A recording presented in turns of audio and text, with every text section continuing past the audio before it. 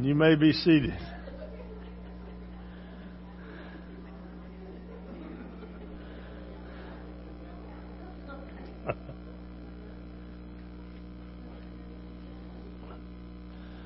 All right.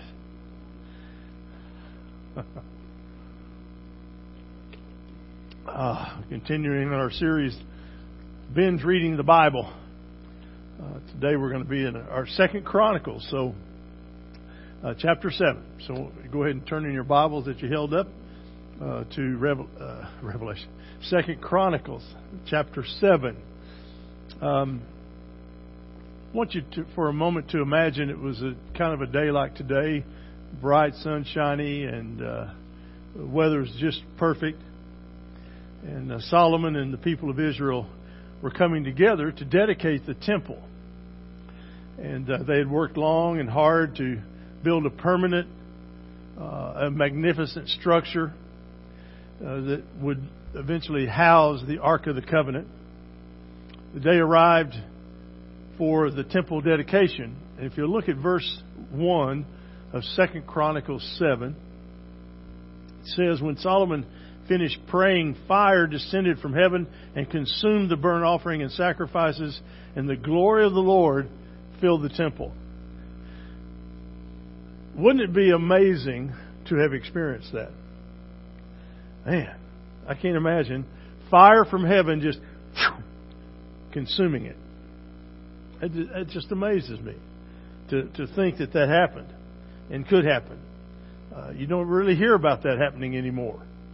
That fire from heaven came down and consumed sacrifices on an altar. Of course, the good news is we don't have to do that. That's already been done for us at Calvary. Hallelujah. But with freedom comes great responsibility. And we tend to forget that. So let's not forget it. It's been said that there are no atheists in foxholes. You know, does everybody understand what that means? The bullets are flying. You're going to draw near to God when you're close. Seems like the streets of any major city are that way anymore. I remember when we lost more people to death in Chicago than they did in Afghanistan. It's just sad. It's just sad. Even in Tulsa now, it's crazy. And our legislators in Oklahoma City are thinking about doing no licensing, no training, and everybody just carries a gun.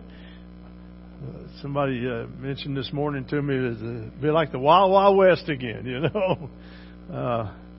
So you know, in the conversation we were having about it. People will have a gun and alcohol, and those usually don't mix very well. But or now the medical marijuana, it's amazing when you stop and think about it. But you want to get right with God, and you want to be right with God, and you want to make sure, as best you can, with all of it's in your heart, that you're right with God. And but just the thought of fire falling from heaven, how amazing that must have been. So, as we continue in 2 Chronicles 7, I want to hopefully give you some insights that will help you in your getting right with God, because we've got to be right with God. We never know when the trumpet call of God is going to come. And we don't know when this life is going to end for us individually. We don't know. Okay? We fight to the very end, but we don't know when that will happen. So, we want to make sure that we're right with God. So, what does it take for a person to be right with God? First of all, they need to experience the purifying fire of God's presence. It makes them holy like God. That fire, purifying fire. God over and over uses fire to identify His presence and to help purify His people. Moses spoke through the burning bush. and God told him to take his sandals off. He's on holy ground. Elijah, God consumed the altar with fire from heaven, proclaimed among them other things, that he was a holy man. To the very first believers in Jerusalem, God visited with a violent blowing wind and tongues of fire, announcing that these were holy people. Solomon and the worshipers of the temple, God came as a fire from heaven, consuming that altar and temple that they had built, and declaring this to be a holy place. So you see time and time again where God used fire to purify, to cleanse. Okay? So people who are right with God are separate from the world. If you are called by God in your heart to serve Him and to love Him and to care for Him, and He has saved you, then you and I should be different than what the world has to offer. We should have more to offer than the world does. The tragedy is that Christians are doing some of the same things the world's doing, so the world says, why do I need church? You know? I saw a statement the other day where it said, the person was making a comment about just going to church is not going to save you. And the answer was, well, you don't need a parachute to jump out of a plane, but it doesn't hurt. And it doesn't hurt to go to church. Amen? It's a good place to be. It's a great place to be. Jesus said in John chapter 17, He said, I am not praying that you take them out of the world, but that you protect them from the evil one. They are not of the world, as I am not of the world. Sanctify them by the truth. Your word is truth, and as you sent me into the world, I also have sent them into the world. I sanctify myself for them, so they also may be sanctified by the truth. Because it's important to understand that we are separate from the world as believers. We should walk different, talk different, think different, act different. But unfortunately, that isn't always the case. Jesus, in those verses in John 17, 15 through 19, He uses the word sanctify 3 times. And it means to set apart, to be sacred, to make something holy. Peter said it this way in 1 Peter chapter 1. But as the one who called you is holy, you also are to be holy in all your conduct. For it is written, be holy because I am holy. So we need to understand that God has called us to a life and a way of living that is different than what the world has to offer. And we should be that way. We should carry ourselves that way. All right? So a person who is right with God is a holy person, separating themselves from the world, distancing themselves from sin. And that's hard because sin follows me. How about you? It's right at my heels every day. It's there. I read a quote some time ago that said, if you don't feel the flames of hell lapping at the heels of your feet every day, you're not close enough to God, and you're too far away from Him. You ought to be feeling the heat of hell coming right at your heels every day, because you're living a holy life. Okay, come here. Yeah, there you go. I do that with my grandchildren. They'll try to take off, and I'll grab them and pull them back, and they get tickled about it all. It's fun to do. But they're all getting bigger now, so I don't know how much longer I can do that. They'll hurt me if I pull too hard. The law of physics states that 2 objects can't occupy the same space. Jesus said it this way: you can't serve both God and mammon or money. You can't do it. You got to serve one or the other, and you will. You will serve one or the other, and that depends on your heart, and depends again on that call from God. So, are you holy? Are you separate from the world? Have you distanced yourself from sin? Secondly, I want you to see to be separate from the world and to be holy is we need to develop the consuming fire of God and remember and realize that it compels us to worship Him. We need to be ready to worship God. And you can do that every day. You don't have to come to church to worship God. You can do it every day. You ought to do it every day. There ought to be a time in your day when you're worshiping the Lord. I remember Geneva had a specific room. It was a formal living room off of their kitchen in their home that was their worship room. She and Dudley. They would have music playing in there. That's where they did their Bible reading and study and discussion. But prayer was the main function of that room. I'm discovering more and more every day how important prayer is. In fact, we're doing a study on Wednesday nights on prayer. So I would encourage you to come and be a part of that study time. But back in 2 Chronicles chapter 7, look at verse 3. All the Israelites were watching when the fire descended and the glory of the Lord came on the temple. They bowed down with their faces to the ground on the pavement. They worshipped and praised the Lord, for He is good, for He is faithful. Love endures forever. Worship is a response to the presence of God. We ought to be able to come into church and instantly feel the presence of God. The Holy Spirit should be allowed to move and to touch and to prick your heart right here. Sermons come and go. Preachers come and go. But the Holy Spirit should be allowed, and we have to allow Him to come.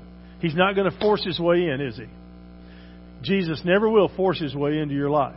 But if you'll open that door, He'll come. And He'll make your life so much more exciting and so much more blessed.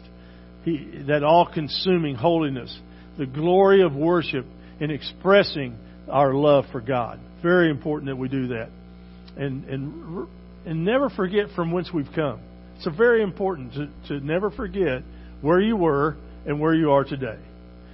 Do you long to encounter God in worship? Does your heart seek to respond to God's glory, His greatness, His goodness? Is that happening in your life? Do you come to church because it's a drudgery and you have to come? Or is it something you really enjoy doing? And I can't wait to get there. I want to see people. It's people I haven't seen all week. It's a family here.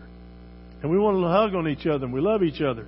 I thought about pulling out from time to time, taking out the hug and howdy time. And you let me know real fast how important that is to you. So, I'm looking at the clock and you're saying forget the clock. Okay, so we'll forget the clock. So 3 o'clock, here we go. No, not true at all. Third thing about I want you to pick up on for a person to get right with God is the spreading fire of God leads us to worship and to witness of God, to the witnessing of God. The nature of fire is to purify and to consume. Its nature is also to spread. We've seen the terrible fires in California just burn out of control because once it starts, we've seen it here in Oklahoma. Once they get started and the wind's blowing and it's dry enough, man, I'm telling you, it just spreads like crazy. And so that should be happening in our lives in a positive way, that the Holy Spirit and God's fire is purifying us, but it should also be spreading. The goal that we should have as believers in witnessing is that it should produce worship to God from us. Our memory verse, again, 2 Chronicles 7 and verse 14, God said to Solomon, "And if my people who are called by my name will humble themselves and pray and seek my face and turn from their evil ways, then I will hear from heaven, forgive their sin, and heal their land." There's action on our side and there's action on God's side. But it's an if. It's an if. When I was growing up, if I did things right, I didn't get in trouble or get a spanking. Right? If I didn't do things right, I got a reciprocal response. Because that's just the way it was.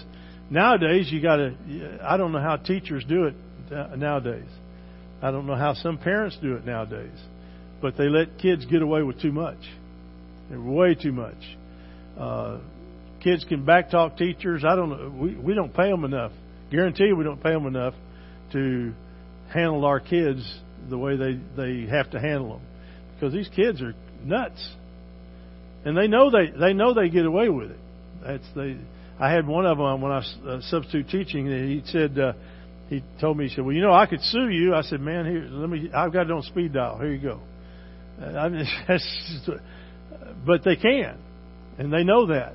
And so teachers' hands are tied oftentimes, because now, if your child gets in trouble, usually it's the teacher's fault, right? It's not the kid's fault. It's not the behavior of the kid. It's the teacher's fault. It's the same thing with God. When you feel God is not close to you, guess who moved? It wasn't God. He's still there, but we're the ones that keep pushing Him aside. And we need to realize that in this passage of Scripture, there's just a 2-letter word that is so critical to making 2 Chronicles 7:14 work, and that's the word if. If my people who are called by my name will humble themselves, then I'll hear from heaven and heal their land. That's very, very important. Okay? We're God's people. And it's our responsibility to proclaim forgiveness of God and healing to people. All right? And that spreading flame of God's forgiveness and healing rests on our shoulders. We're the men, we're the women of God, and we should be doing the work that God's called us to do from within the church. Okay? And when one is right with God, they can't help but tell others about God's glory. If you've got the love of God in your heart, man, you just can't hold it in. You just got to tell people. Got to share with them. All right? So, are you separated from the world? Are you responding to God in worship? Are you a faithful witness for Christ? Now I want us to take a look at what it takes for us to be set on fire. Usually, you can measure that by where you are in your walk with God. When you first become a believer and you first find the Lord and you're saved, man, it just seems like you're on fire. You can't read the Bible enough. You can't be around Christians enough. You can't get to church enough, right? And then all of a sudden, over a period of time, that flame goes away. It's kind of like a fire, and you're one of the pieces of wood in the fire, and I take that piece of wood away, it's still going, it's still hot. You don't want to reach down and grab it. But in time, it's going to eventually cool off, won't it? Because you've pulled itself away from the fellowship of believers.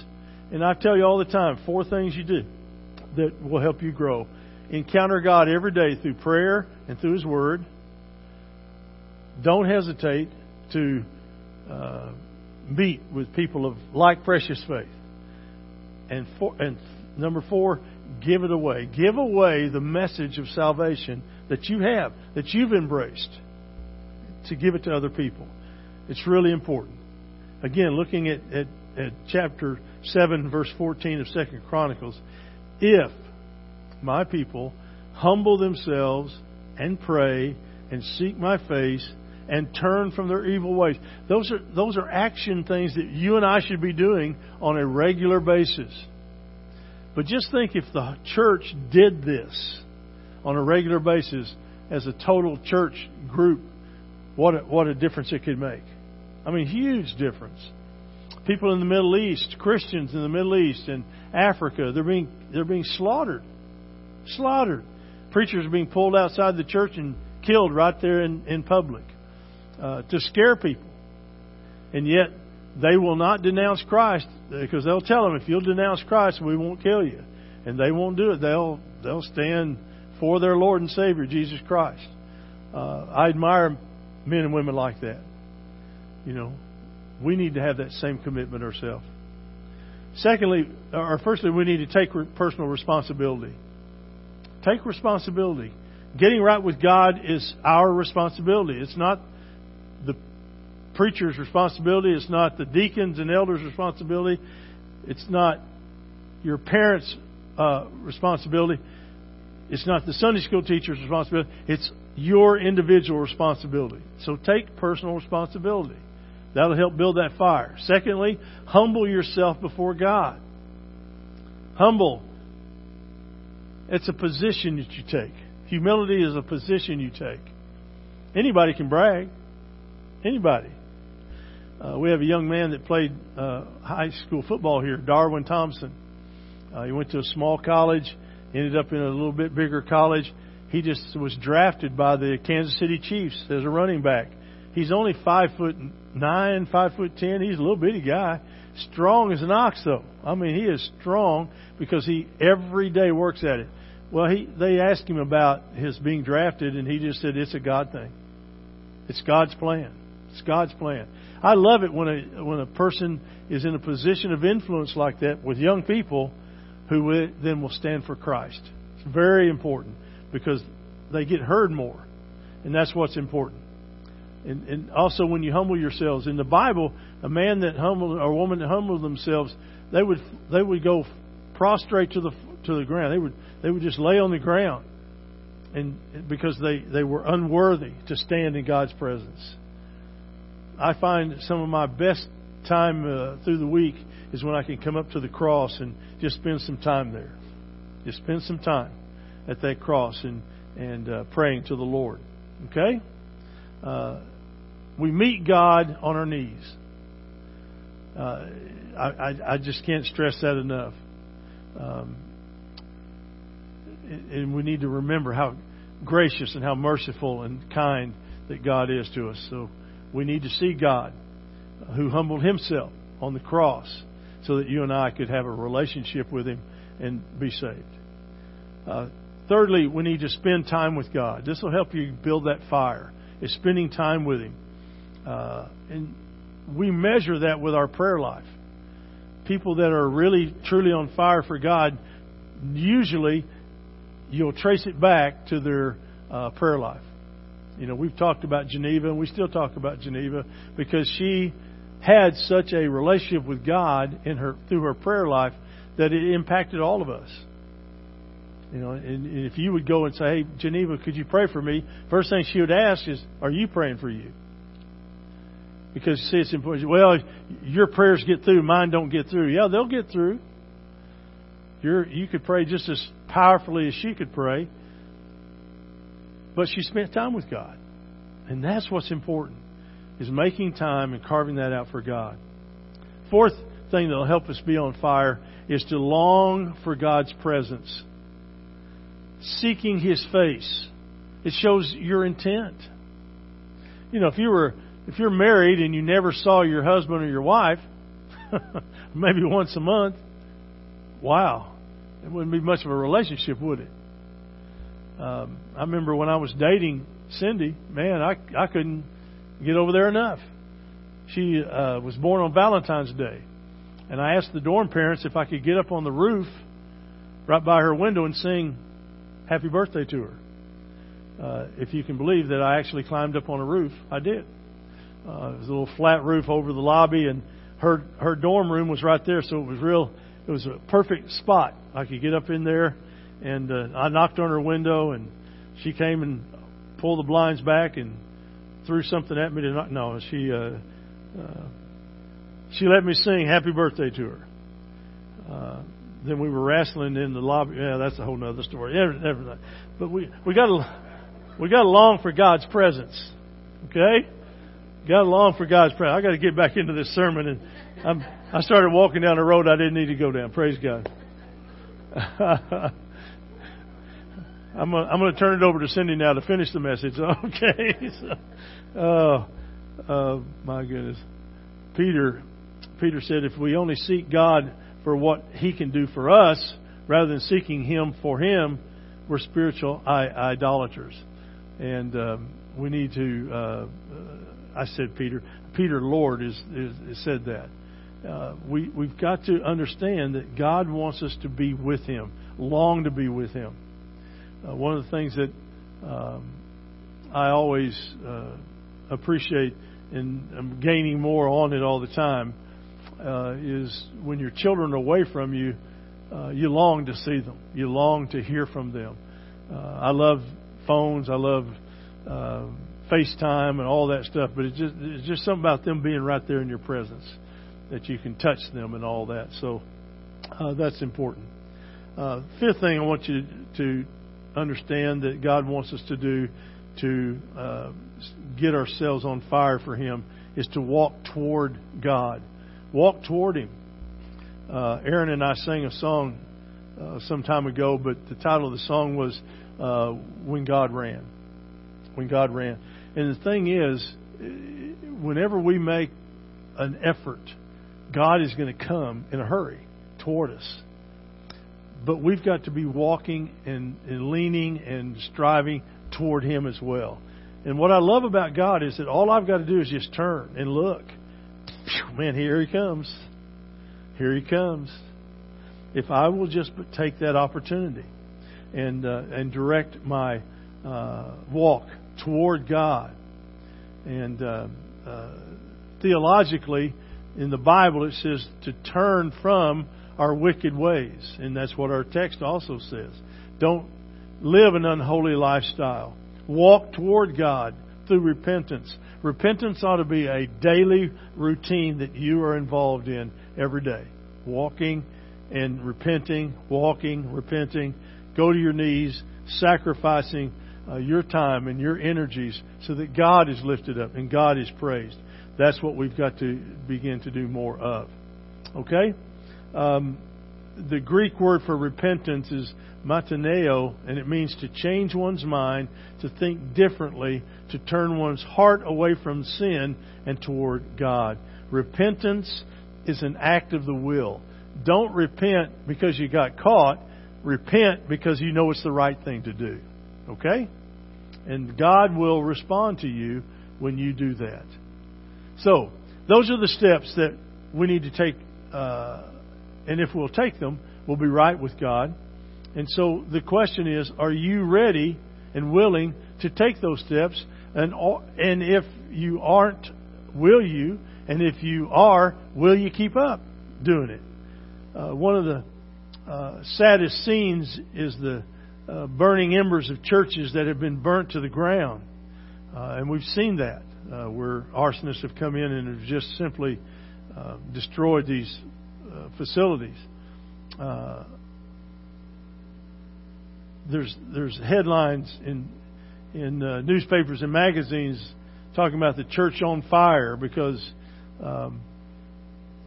people within that church were on fire for God, and they were demonstrating holiness and intensity in worship and passion for witnessing. Wouldn't it be just amazing to see this church, these people in this church, get so on fire for God that they couldn't contain it?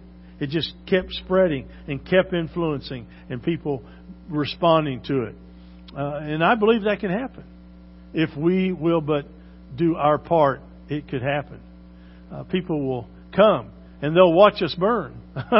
That's what we need them to do, is to come in to see us burn. I read a story about a young boy who grew up in a small Alabama town, and he kept hearing the fire sirens atop the town's water tower.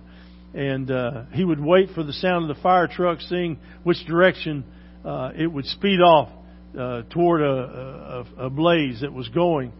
And then something interesting would happen. A parade of cars would follow in hot pursuit of that fire truck. Some to help as volunteers, but most came just simply to watch the fire burn. I remember when Cindy and I the boys were in Kinmundy, Illinois, before we moved here to Jinx. It was a small rural town, and they had a volunteer fire department. And we were sitting at the parsonage one day, and we got a phone call, and they said, "Hey, you want to come down to the park?"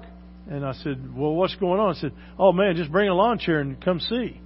Well, we thought it was kind of goofy, but we went ahead and did it. We took the boys down to the park, and there was probably 100 people sitting in this park on their lawn chairs.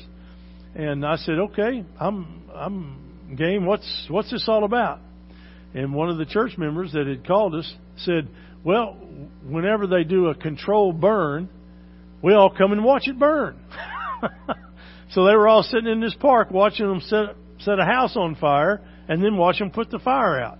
That was the entertainment. That's how small the town was. But I'm telling you, if you can get people on fire, if you can get things happening, it will attract people. It will. And when their hearts are on fire, their lives are on fire, they worship and they witness, it just is amazing. So I want to close this morning with a few questions. Is your heart aglow? Are you on fire? What steps do you need to take to get right with God? And if you will do what God has called you to do, and back to verse 14, our memory verse, if my people who are called by my name will humble themselves and pray and seek my face, turn from their evil ways, then will I hear from heaven, will heal their land. That's the decision you have to make. Hopefully you have made it. Your fire hasn't burned out. You're ready to continue the fire ablaze in your life, and people see it. Let's pray together. Father, thank you for this time. Thank you for these that are here. I pray that we will truly be on fire for you. That, Father, we will be the type of people that you need us to be. And Father, we just pray that you'll bless each and every person here. And Father, that we'll take the instruction from 2 Chronicles chapter 7 verse 14, and that we will do our part by staying humble, by speaking for you and being on fire for you. And if we'll do those things, you said through your prophet that you would respond and you would heal us, you would forgive us. And so God, we're asking you to build a fire among us, and that we will then respond to that prompting, and people will notice and people will see. Maybe there's someone here today, Lord, that needs to respond to you during this invitation time. And if there is, would you give them courage to do that? And we pray it in Jesus' name. Amen. Great hymn of faith. Let's all stand together as we sing it. He touched me. If God's touching you today, would you respond?